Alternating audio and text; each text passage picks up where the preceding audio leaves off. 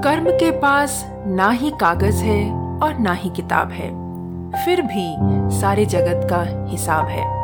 और इन कर्मों का फल कैसे निर्धारित होता है, आइए जानते हैं आज की एक छोटी सी इंटरेस्टिंग स्टोरी के साथ, और साथ ही बनाते हैं एक इंटरेस्टिंग सी रेसिपी। तो सुनते रहिए आज का हमारा ये podcast, the taste of India podcast, जिसका सार विभिन्नता में एकता है, जहां भारत की सांस्कृतिक विभिन्नता को हम स्वादिष्ट व्यंजनों के माध्यम से एक सूत्र में बांधेंगे। इस कुकरी शो से अब आप बिना कंप्यूटर या बिना किताब छुए फोन के माध्यम से अपने ही किचन में इन स्वादिष्ट रेसिपीज को सुनते हुए बना सकते हैं। इन रेसिपीज को आप हमारे वेबसाइट thetasteofindia.com पर भी पढ़ सकते हैं।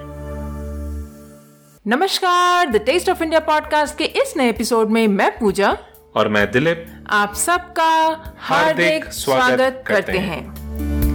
एक सेठ जी ने अपने मैनेजर को जरा सी बात पर इतना डांटा कि मैनेजर को बहुत गुस्सा आया, पर सेठ जी को कुछ बोल ना सका।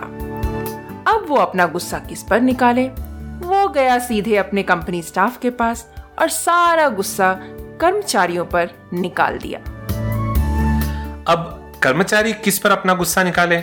तो जाते जाते अपने गेट वॉचमैन पर वो उतार कर चले गए।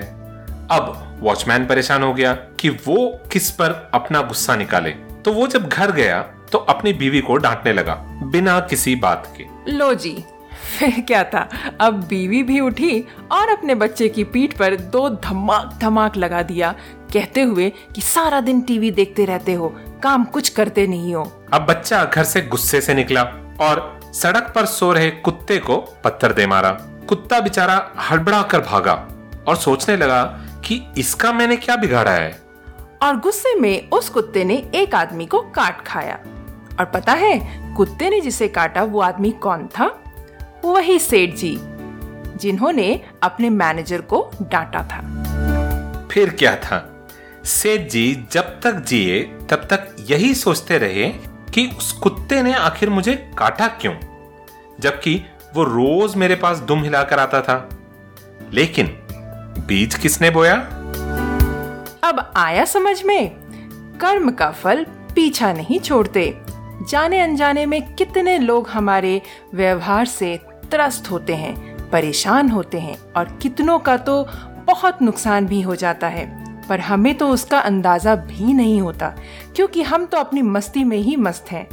पर ईश्वर सब देखता है और उसका फल फिर किसी और के निमित्त से हमें मिलता है, और हमें लगता है कि लोग हमें बेवजह ही परेशान कर रहे हैं। वाकई में हमारी रोजमर्रा की जिंदगी में हम कितने लोगों को परेशान करते हैं, ये सोचे बिना कि उसका इम्पैक्ट कहां तक और किस किस को होता होगा। पर अगर हम कुछ मिनट निकालकर ये सोचें कि कहीं हमारी वो बातें और हमारी वो प्रवृत्ति या एक्शन किसी को हर्ट तो नहीं कर रहा हो, तो हम कई बार ऐसी चीजें करने से अपने आप को रोक सकते हैं, और उससे हम अपना और औरों का दिन अच्छा और भला कर सकते हैं, है ना पूजा? बिल्कुल सही कहा दिलीप। तो इस इंटरेस्टिंग कहानी के बाद अब बढ़ चले हमारे अगले पड़ाव पर। बिल्कुल बढ़ते हैं, और हम अपने श्रोताओं को बताते हैं कि आज हम कौन सी रेसिपी बनाने वाले हैं। तो आज हम फिर से एक मिठाई बनाने वाले हैं, क्योंकि फेस्टिवल्स का मूड है, बहुत सारे त्योहार आ रहे हैं, तो हमने सोचा क्यों ना मिठाई ही बनाएं, ताकि आपको आइडियाज मिल सके कि आप कौन कौन सी मिठाई इन त्योहारों पर बना सकते हैं।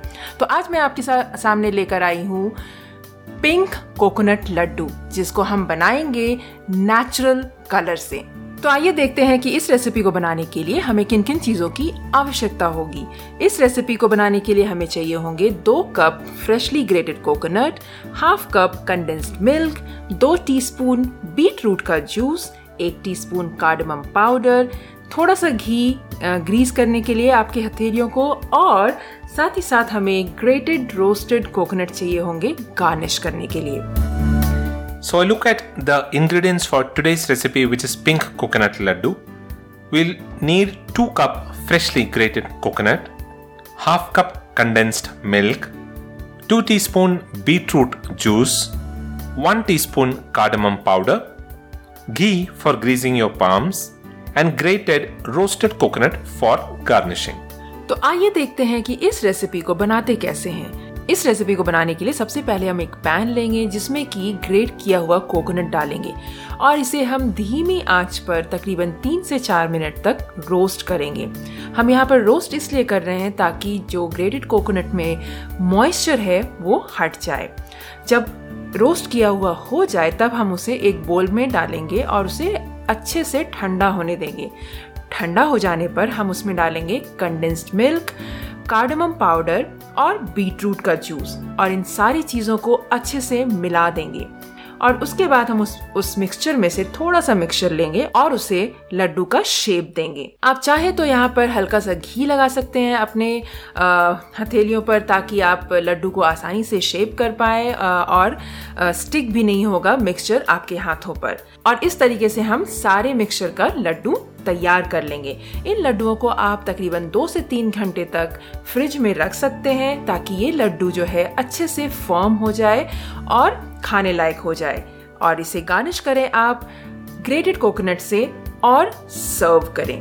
So on to the method of preparation. In a pan, dry roast the grated coconut on low flame for about 3 to 4 minutes. Now the purpose of dry roasting is to just get rid of some moisture in the coconut, so don't brown them. Once done, you can take it out in a bowl and let it cool down completely.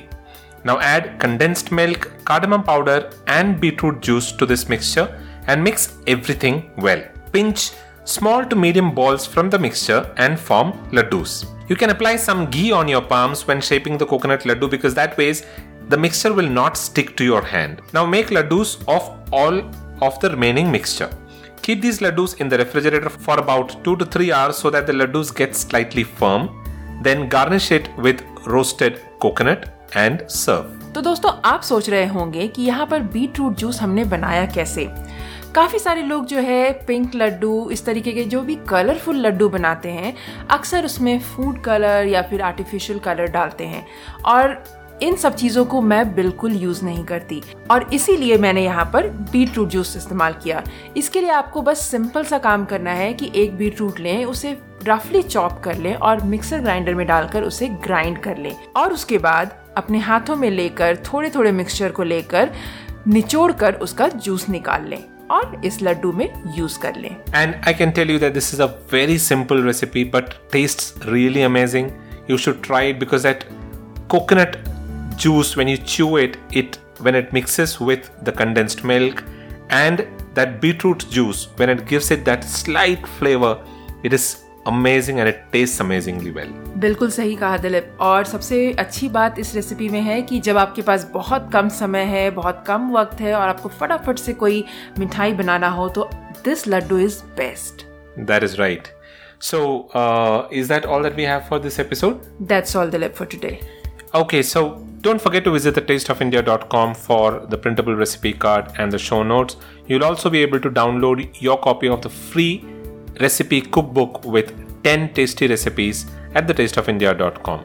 The Taste of India podcast is available on pretty much all podcasting platforms, including Apple Podcasts, Google Podcasts, Stitcher Radio, TuneIn Radio, Carva 2.0, Hubhopper, JioSaavn, Spotify, and Amazon Prime Music as well. Pick your favorite platform and tune into the show every week. Don't forget to subscribe to stay updated with the latest episodes that we come out with. If you're listening to the show on Apple Podcast, take a couple of minutes out and please give the show a review and a rating on Apple Podcast because it helps in the overall rankings of the show in there. That is all that we have for this episode. We'll be back again with another tasty recipe in about a week from now. Until then, keep listening to the Taste of India podcast. This is goodbye from Dilip. And goodbye from Pooja. You all have a wonderful rest of the week.